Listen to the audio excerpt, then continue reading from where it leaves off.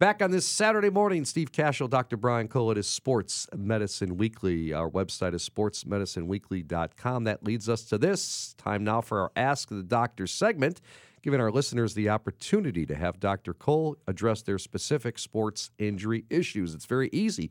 Go to that website, sportsmedicineweekly.com. And on the homepage on the website, look for the picture of Dr. Cole and yours truly. Click on that link, and you can ask the doc a question. Ready, Dr. Cole? I'm in. All right, first one. I'm interested in getting a cortisone injection for my knee, but I have diabetes. Can I get the injection, and what should I expect? It's a good question. So cortisone injections are used frequently, for example, for arthritis or maybe degenerative conditions. It can be really effective and are generally very safe.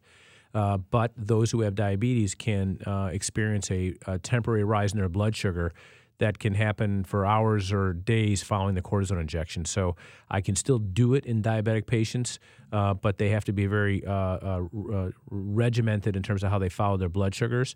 And their peak elevation of a sugar can happen between 5 to 84 hours. So they have to monitor it very closely and sometimes even take either extra medicine or extra insulin, even upwards for the next 5 days. So the rule of thumb is you want to really monitor your sugars for up to 5 days after having a cortisone injection if you have diabetes, and probably could monitor it up to 4 times a day. And then there may be you may have to undergo some changes in terms of your insulin or your oral medications. All righty, next question. Dr. Cole, what are the signs that I should take a rest day from working out? Well, I give you a great example. I do this body pump class on Sundays, and I swear I am so no matter what I do during the week from a workout, I do that class for an hour on a Sunday, and I'm sore for 3 days. What's involved in the class? It's just it's a long-standing weight program with barbells that have weights that are interchangeable, and it's to music, and it's high reps, moderate to low weight, and it's like the first time I've ever done it. Every Sunday I do it, I feel like I've never worked out before the next 2 days where you can barely walk. So to that point, if you're feeling like you're really sore, sometimes it's hard to get out of that funk. So you can do some things for a pre-workout in terms of dynamic warm-up program. You can do percussion treatment with some type of device, foam rolling, and so forth. But sometimes extreme soreness can be a sign your body just needs some extra time to recover. There's times when you kind of have to give yourself a break. If you're really stressed, a hard workout could be good for stress, but elevating your heart rate might actually aggravate symptoms, especially if you have some anxiety. So that's another time where you say, you know what, I'm going to take a rest day. If you're very sleep deprived, kind of running on empty, that may be a time where you maybe want to prioritize sleep over the exercise. But truth be told, very few people ever regret the chance to get in the gym, even if they're overtired. So you got to kind of make that cut. Certainly, if you have a fever, I would say that's an issue. If you're feeling under the weather, rule of thumb, if you're your symptoms are above the neck, runny nose, sore throat, it's okay to do a light workout. But if it's stuff that's in the chest and so forth, maybe want to skip it, especially if you have a fever, because a fever can actually increase your heart rate, and if you're at all dehydrated, can have actually significant consequences. So having a fever and doing high-level exercise is something that you should really never do.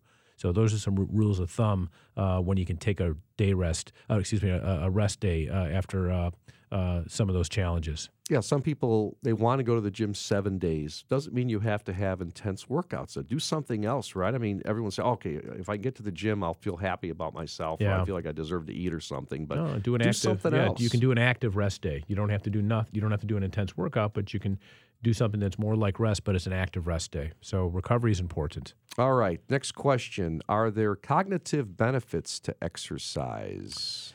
So that's a really interesting one, and one that I really support as patients age. There's tremendous data in patients with Alzheimer's and other types of dementia.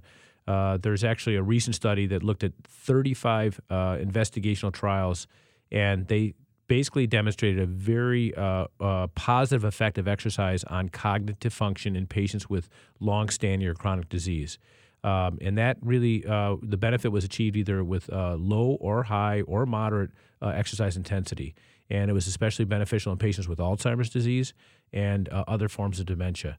So it's really important. So that's doing frequent exercise, probably up to 3 times a week, 30 to 45 minutes, doing an age-appropriate, physiologic-appropriate intensity. and doing load-bearing exercises. All of those things are super important. And Doc, before we say goodbye, I've got another one I want to touch on from the NFL. J.J. Watt, boy, what a great player with the Houston Texans. Torn pec tendon, out for the season. Is that something that needs to be repaired? Yeah, so most people who tear their pec tendon are usually very active because it happens in activities that stress the pec tendon. So most commonly would be like a bench press, or they're in a sport and their arm gets pulled to the side very violently and the pec contracts to try to prevent that from happening. So if you don't repair it, the best time to repair it is when it happens, when it's fresh, because it's very difficult to repair in a delayed fashion. If you decide to neglect it, then most commonly it's associated with significant deformity, the sort of lumpiness up in the chest. So it's a cosmetic issue. Occasionally patients will complain of crampiness there. And then the other issue is strength and endurance can be a real problem. So for high-level athletes like J.J. Watt, it absolutely makes sense to fix. The challenge is it's a season ender. So this is a 4-month to 6-month recovery. Big athlete, collision sport, strength requirements, things like that can be longer than 6 months. But for other more precision sports where strength is less of an issue, maybe as soon as 4 months. But in this case, unfortunately, in J.J. Watt's situation, it's a season ender. All right, Doc, great stuff. Appreciate it. And we will see you next week, all righty? Great show.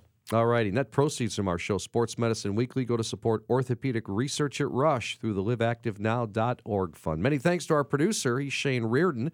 Our coordinating producer, Tracy Toro. Also want to thank David Cole for managing our website and our business operations, as well as Samantha Smith from Midwest Orthopedics at Rush. For Dr. Brian Cole, I'm Steve Cashel saying so long. Thanks for listening to Sports Medicine Weekly here on The Score. Up next on The Score, early odds with Joe Ostrowski. We'll be back with a brand new edition of Sports Medicine Weekly next Saturday morning, 8 a.m. Central, only on 670 The Score.